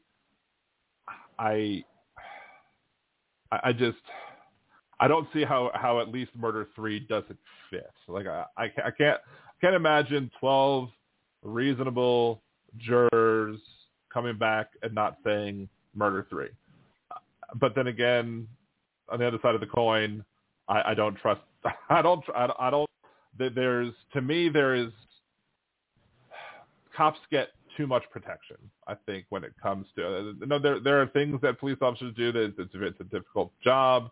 I do think I have spoken with police officers who do say that the general theory of defunding the police, in that you want to reduce their responsibilities, because defunding doesn't mean eliminate all funding. It just means eliminating some while eliminating some responsibilities as well. I think there are police officers who would happily get on board with their responsibilities only being for what they're trained to do and not what they're not trained to do. I think that there are clearly situations where deadly force has been used by police officers that is justified. But the thing that we really haven't focused on too much, which you brushed off a little bit earlier, which was that there's the fact that there's a big difference between, like, myself. If I was in that situation, I just passed a bad 20, and the police officer approached me. I probably could be somewhat inebriated, intoxicated, or whatever, and not wind up dead, even if I struggled, because of the differences in how police officers treat people based on their race. And that not at all, because there are all different types of races in the police force. But to bring up the deadly force, let me roll back and let me deal with that comment first. Yes, there are different races in the police force, and there is, like, people question, like, when people say, like, the words like white supremacy, like, that doesn't mean that, like if somebody is upholding a white supremacy type system, they don't have to be white. Like, if somebody can be, like, if a system is racist, has systemic racism involved in it, you could be a black cop and still support systemic racism. You can be, you could be somebody who is like, on another topic, you could be a woman who is in a position of power but still endorse or support systemic sexism. You could make decisions that still maintain a status quo that doesn't give women equal opportunity. So the fact that you have black police officers doesn't disprove the fact that there are systemic issues in play. For example, I've talked about these on the show before. Like, for example, if you are an unarmed black person, you are 3.5 times more likely to be shot by a police officer than you are if you're an unarmed white guy. Now, where do you get that statistic from? Oh, I had the link readily available. It's from that's the wrong article. Hold on. Is it an article or the CDC or government agency that it's a study. Let me pull up the study. I think it's unarmed. So it's not actual statistics coming from the government. I think it's a study of the statistics. I mean, let's see. Blah, blah, blah, blah. I think if you look at the crime statistics from the I think it's from the FBI, that if you do the math, it plays out as well. Why didn't that not open the page? Open link a new tab. There we go. Yeah. Let's see. A geographically resolved multi-level model is used to analyze data presented in the U.S. Police Shooting Database, USPSD, to investigate the extent of racial bias of shooting of American civilians and police officers. So it was a journal article that was done based off of the data in the USPSD. And I think if you go to shooting unarmed. If you go to the NCBI or the MIM or the NIH, U.S. National Library of Medicine, National Institute of Health, it says that white men are actually 52% higher to be shot or use deadly force. Because you're comparing the raw numbers and not taking into consideration the percentage of the population that those overall groups make up, right?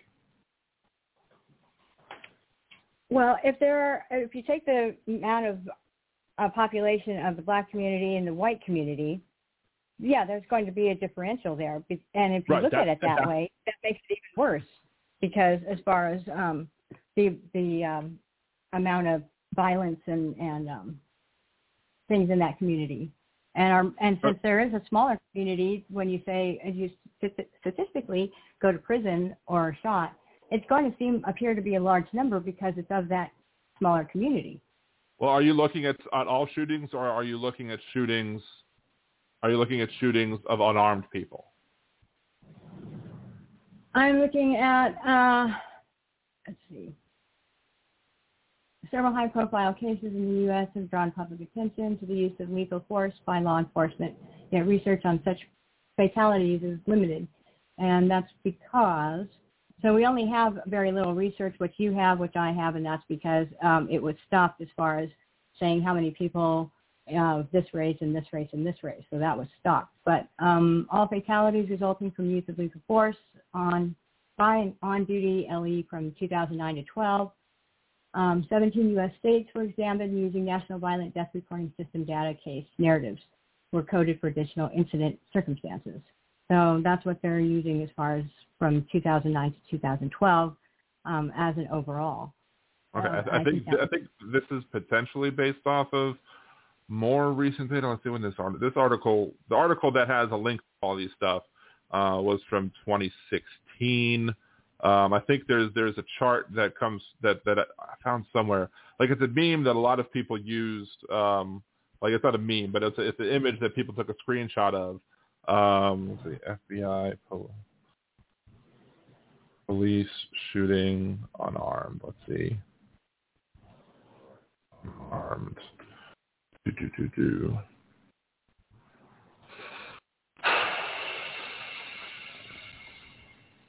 Trying to see if this is the right one. I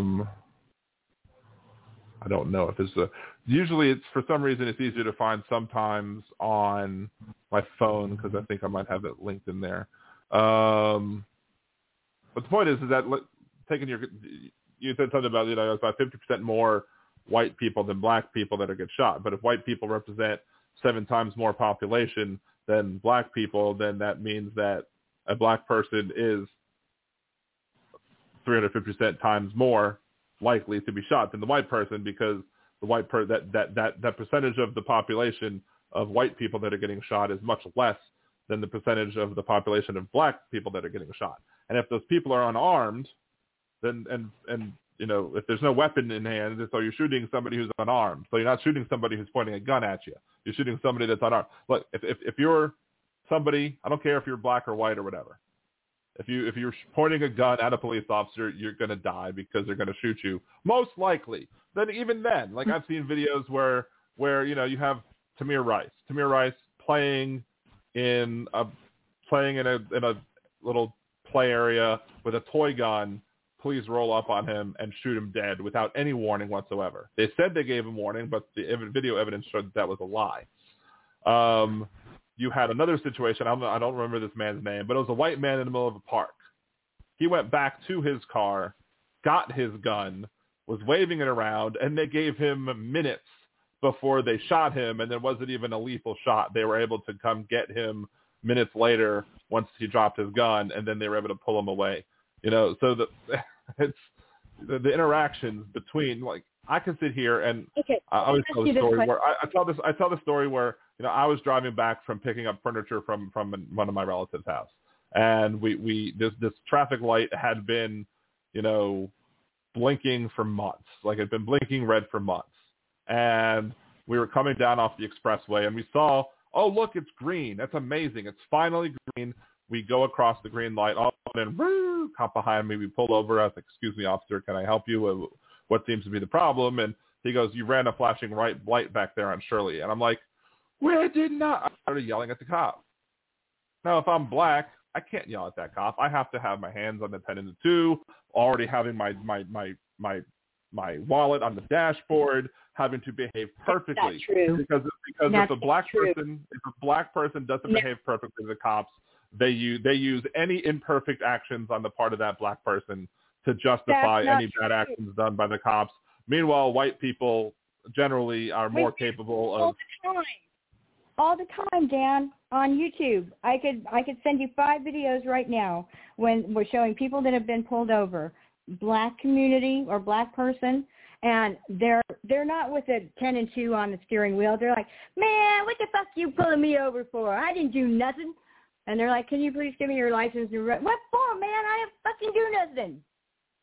Give me a break. But why were they pulled over?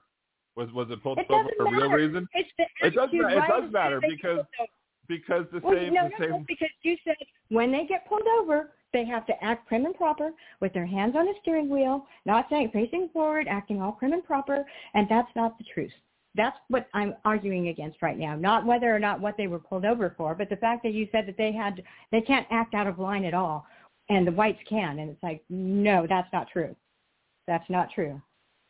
Generally, I think you might be able to find examples of people being belligerent for being pulled over while having nothing done to them. I'm not going to say that it's all the time it's going to happen. I'm just saying that when I speak to plenty of the black people that I know, they are terrified that any police interaction is going to be their last. Like if there's Wendell Pierce is an actor. Wendell Pierce is an actor from New Orleans, and he was telling a story on one talk show where he was driving to a funeral. So both him and his nephews, I think, were in the car. They're all dressed up in suits. They're just driving along, making their merry way. Police officer pulls him over. So he does what he's supposed to do. He has his hand. He slowly grabs for his wallet, puts it on the dashboard, puts his hands on the 10 and 2, trying to behave as good as possible. And then he's wondering what the hell is going on. And he looks back in his rearview mirror, and what lo and behold, there's a police officer behind his door with his gun drawn, telling him to get his ass out of the car. Why? For no good reason. The only reason I could think of is, well, why else? But because police officer sees the blackness as a potential threat. Now, you have other situations in this article. African Americans are more than twice as likely as white drivers to be searched during vehicle stops, even after controlling for non-race-based variables, such as the reason the vehicle stop is initiated, but are found in possession of contraband 26% less often than white drivers. So even though white drivers are more likely to have something bad in their car, black people are twice as likely to be searched after having their vehicle stopped.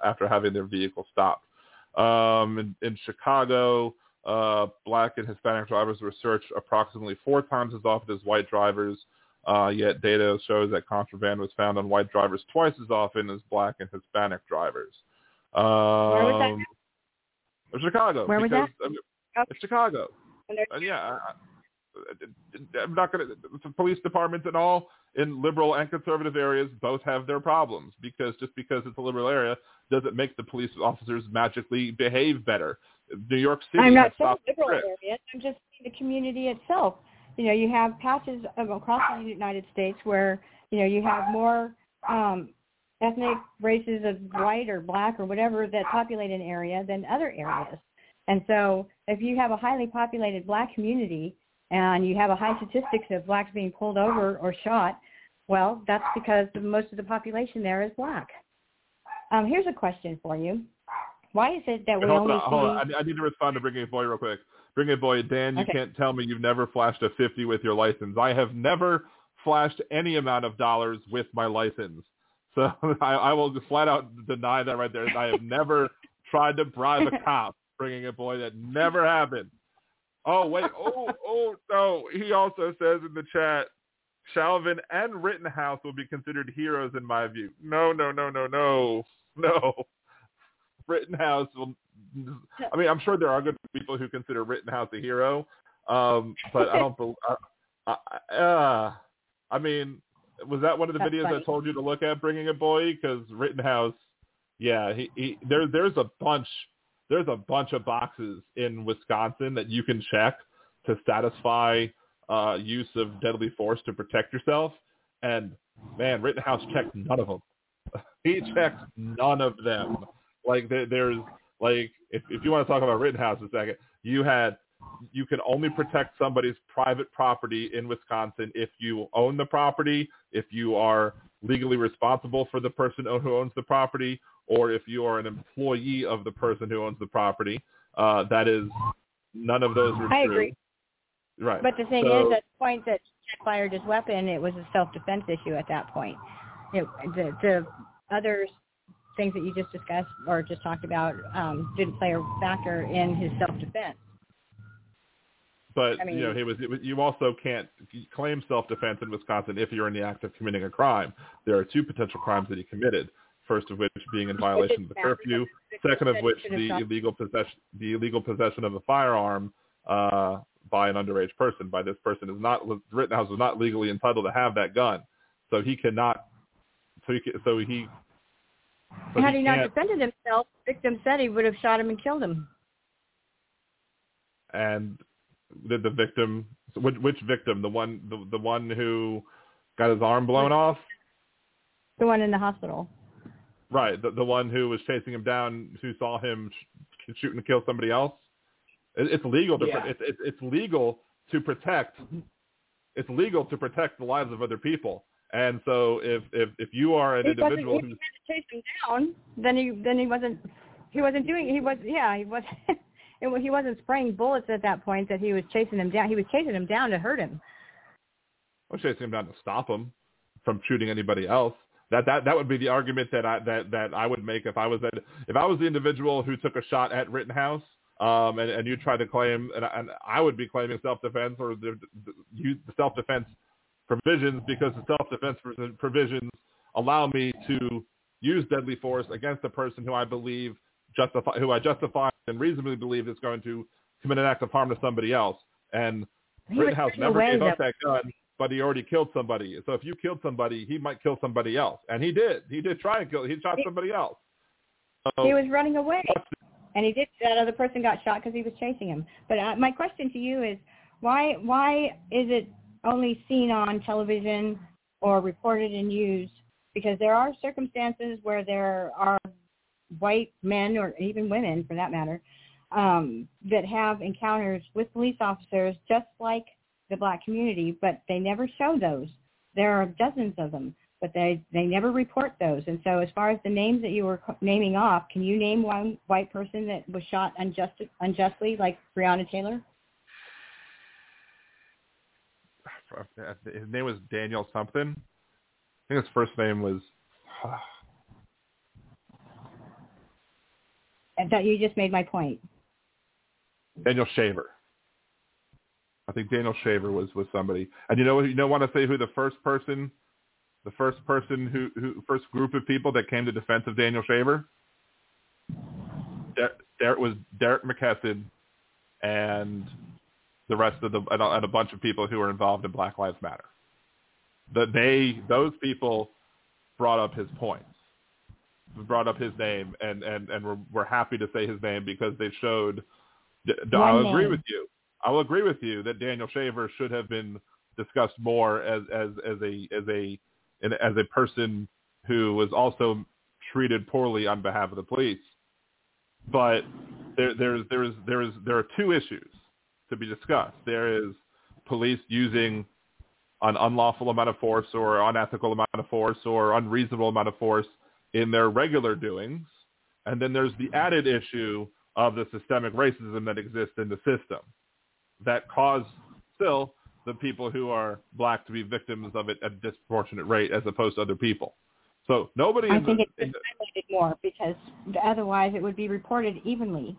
And then if it showed that there were more blacks than whites, both being reported evenly, but again, more blacks than whites being at the victim of police brutality, then okay, then people can make an informed decision about that and say, hey, this is wrong, there is systemic racism. But when all is being highlighted in the black community and not the white community, then it's hard to say that there is a definitive bias against the black community because it's not being reported equally. Well, I mean, yeah, if it was reported, like when you say reported equally, are you saying that they're not reporting every single case of white people that are shot by cops versus black people shot by, like, that you're not bringing up every single case, or are you saying that you're complaining that they're not showing one for one? Like here's one, here's one. Like, every single case, because if every single case is reported, like tonight, if they reported on the news, as far as police brutality had taken place, with like 3 different victims, and there was an incident with a white person, and it was only one incident. Okay, so there's 3-1 right there.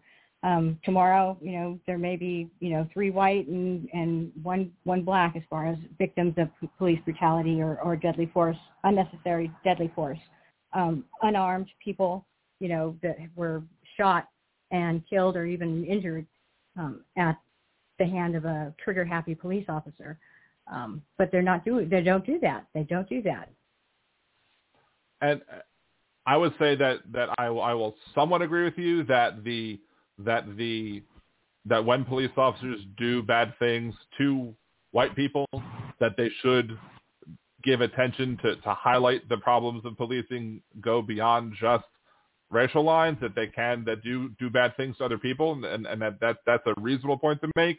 I would say that the other thing to consider is that if the systemic problem of the systemic racism in the system is not something that's relevant to that, there's going to be intersection. Clearly, there's going to be intersection of people who are generally bad cops because they're bad cops, or people who are bad cops because they are having internal biases at the very best, at the very least, or flat out racist at the most. But I don't think that it's a reason to not take it seriously just because they underreport. I do remember seeing some media reports on Daniel Shaver, but and it does appear that, as I quickly searched, that the person who did shoot Shaver was found guilty as well.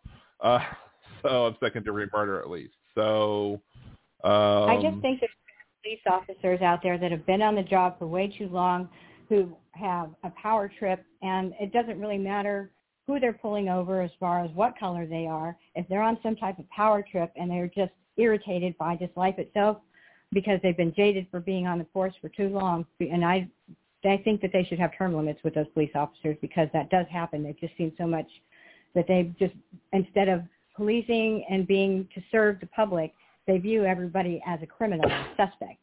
So they're just pissed off, and they'll just be a jerk to anybody that they come across. And there are a lot of more of those than people think. And I'm not saying the ones that do look, they do exist too, but I also think that it's just police brutality in general with the public, and not a specific race, but the race is being pushed and reported only to show one side of the story. Anyway, I don't want to take any more of your time. I'm going to let you go. Thank you so much. Here's the other thing I did want to point out is that maybe one of the things that was shocking about the trial so far is that we have seen in this specific case a tearing down of the thin blue line.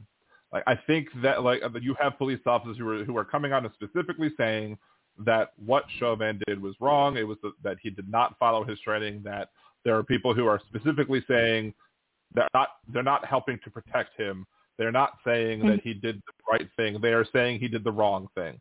And I think a lot of people are being like, "Whoa, really?" Because when I saw that, and I saw a lot of people posting online, I was like, "I can't believe that this person at the head of the department is not protecting Chauvin. That he's specifically, going after him and speaking ill of him." That's good. Because he has a history with the police department of being a bad cop. That's why he was transferred to that district. So, yeah, I'm glad. Right. I'm glad to hear that.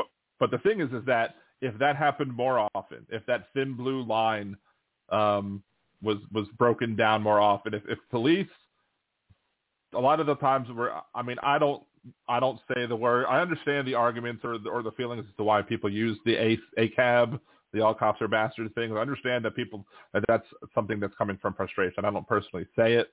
I think a lot of cops are. I'm not going to say that all cops are. I know plenty of people who are good police officers who would reject the things that happen. Unfortunately, beyond the cops that are the ones committing the bad acts, there are also the cops that are helping to protect the ones that do the bad acts as well. And so if we saw more of this happening, and I think I was listening to one of the talk news shows or whatever, and I think it was Chuck Todd's one, and Chuck Todd was like, is this a sign of the thin blue line crumbling down? And the guest was like, no. I think this particular one is like a unicorn. You found the magical one. We don't believe that the system of police protecting bad police is going to now crumble now that we've seen this one domino fall. We'd have to see a lot more dominoes to show that they were all on the line, just waiting for this to happen. I think that is something that, ultimately I think would have to happen to get people to believe that these systems that are in place are going to fall down, and as such make people think that, that they're not going to, just rally the troops. But like even in the case of Laquan McDonald was shot outside of a Burger King, which I found ironic since his last name was McDonald.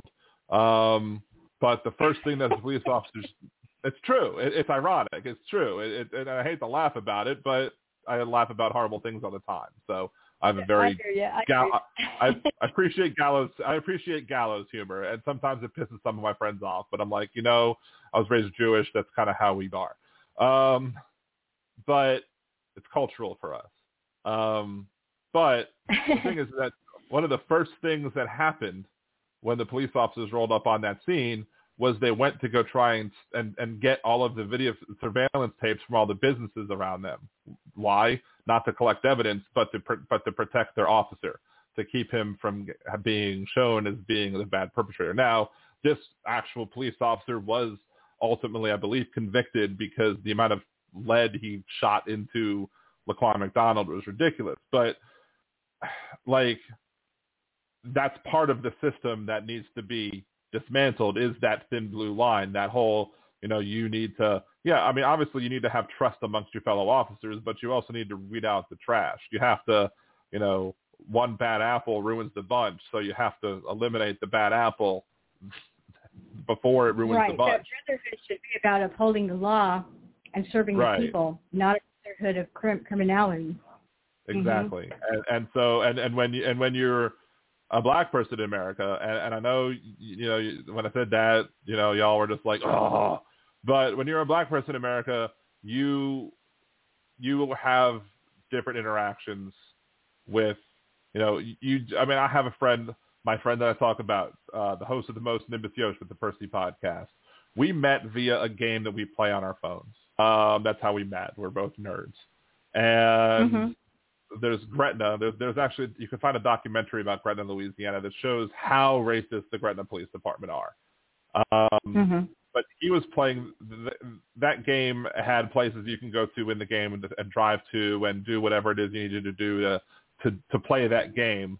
And he got pulled over 3 times playing that game, including once that he said that the police officer was coming towards him in his vehicle, like headlight to headlight. And the reason that he got pulled over, the lights flashed, he makes a turn onto the side street. The police officer turns right behind him. The reason he pulled him over was for a rear tail light that was out that could not be seen on initial pullover. But why would he pulled over? Because he was black. So if you have black people who are almost used to harassment based off of their race. I was getting to the point of earlier, I think, the New York situation, back when New York had stop and frisk. Again, New York, yes, you have crime in New York. Yes, you have high black population, high Latino population in New York. It doesn't excuse stop and frisk, and that's one of the things that I've. A Latino or black person being pulled over are much higher than a white person if the community is mostly black or Mexican. I mean, come on. It doesn't take brains to figure that out, And as far as your buddy goes, Gretna's the area of Gretna that he was driving in, that my friend of mine, for example, was not mostly black. It's mostly white. And that's why they see a black person driving in the neighborhood. They're like, uh-oh, we need to pull him over and harass this person to see what he's doing. Was he on his phone? No, I think his phone was on his phone, but he didn't get pulled over for anything related to his phone. Yeah, the game is played on your phone, but he was... he was playing, so he should have been pulled over for that because you're not supposed to be on your phone. But hands-free. There are also officers in cities also that have to make a quota for the city as far as how many arrests or tickets that they hand out. And so there's a lot of different things that could be in play, and I still go with the whole reporting of equal victims under police brutality. It appears the appearance of one race or culture, whatever, being picked on is evident because that's all that they show. And so, there are encounters with white people that, they get pulled over too if they're in an area that they don't belong in and they're just walking along. But, if they're in an expensive housing area and they look like they don't belong there, they're going to be pulled over by a police officer, white or black, just because the people around there get nervous. Look, I don't think that even if I believe that the media is grossly showing a disproportionate number of black people being killed by police versus white people unjustly killed by police. I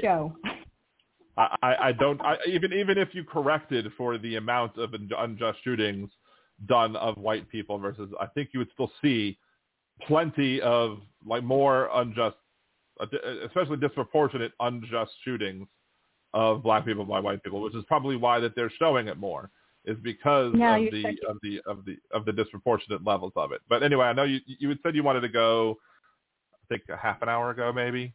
So thanks, Dan. It was a good discussion. I appreciate that, and I appreciate you and your show. Thank you very much, and I'm glad that you called in again. I'm glad to hear you again. So thank you very much, and you have a good rest of your week. Thank you. You too, and take care of the wife there. I know you're concerned about her, and you should be, and don't take anything that I may say in the chat room or anything like that. She's your precious, and she deserves to be taken care of. I appreciate it. Thank you so much. Have a good one. Bye. Bye-bye. All right. So, bringing up the rest of the stuff, I have to correct you. Bringing a boy, that's the old country way. Such a Sandra. It's not Sandra. It's Shonda. When you say oy vey, so it's such a Shonda, not Sandra. Let's see. What anything else I have to deal with that I want to deal with?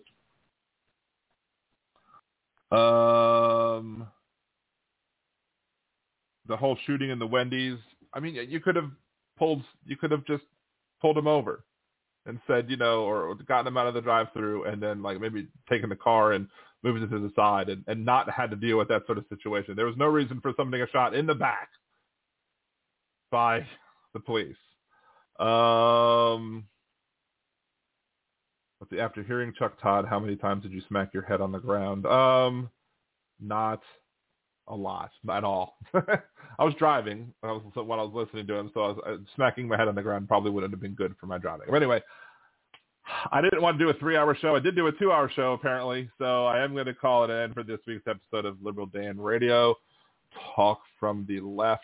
That's right. I need to find my clip here. There we go. Again, it will be back next week, 8 p.m. Central, blogtalkradio.com/LiberalDan. Again, you can follow me YouTube, Liberal Dan Radio on YouTube, on Twitter, TikTok, Facebook.com/LiberalDan, LiberalDan.com. And, of course, you can always support the Patreon if you want to help the show grow. Until next week, this is Dan Zimmerman with Liberal Dan Radio. Talk from the left. That's right.